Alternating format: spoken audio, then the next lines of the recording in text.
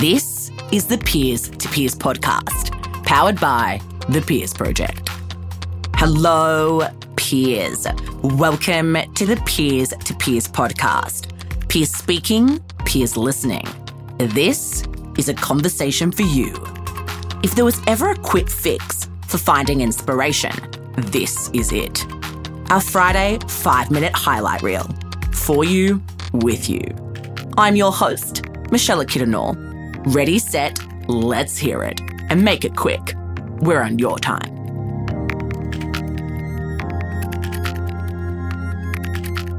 The number one reason startups fail, literally, is because entrepreneurs, in the study it says they build products that people didn't want. But what I would translate that to is that entrepreneurs do far too many things based on assumptions, right?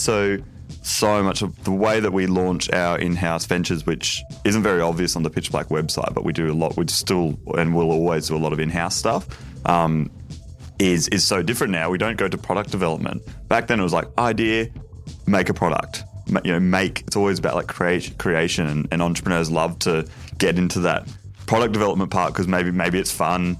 Probably because it's not scary. Raising money is scary, and commercialization and sales and all these things are scarier than shiny products. So, but yeah, that would be the biggest learning. We rushed.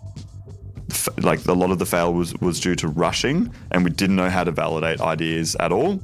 And we just trusted our gut, which is actually really dangerous because no one's gut would have an accuracy above 80%, and that 20% is enough to kill you. So that would be the biggest learning. Yeah, slow down a little bit, validate the ideas, and don't rush into product development. Most people think validation is like talking about their idea at a barbecue or running a survey, and it just isn't. What you want to avoid, what you don't want to do in validation is have any bias in the experiments that you run. So straight up, talking to your friends about your idea and pitching the idea has bias inherently in it, and any data you get back from that is not real. Because your friend's either saying that's a good idea to encourage you because they love you, or it's your mum. Your mum definitely is going to say it's a good idea. It's your mum. So yeah, it's just not the right way of going about it. Surveys also, the amount of entrepreneurs I meet, I asked 100 people, would they pay for a product like this? And they said yes. That's not how the psychology of buying works.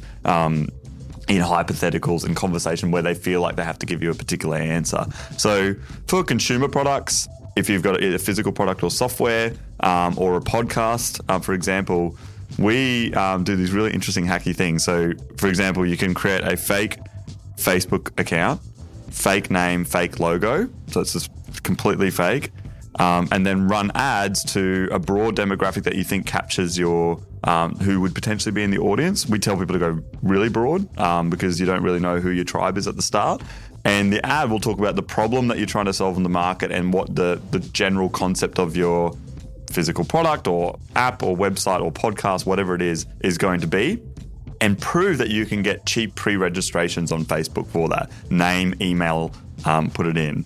If you're going to do a podcast and you're getting pre-registrations at $20 per consumer, that's not very good. You're hoping that it's going to be like, oh, that podcast sounds really interesting. It's like 50 cents, $1, $2. That's like, okay, my acquisition to get people to listen to this thing is not crazy compared to what in the future I could potentially make from sponsorship and whatnot.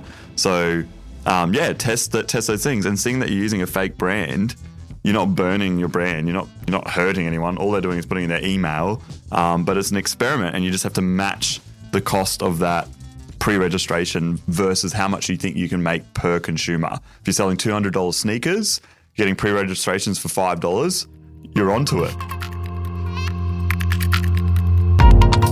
If you enjoyed this highlight reel, peers, make sure to stay tuned to thepeersproject.com.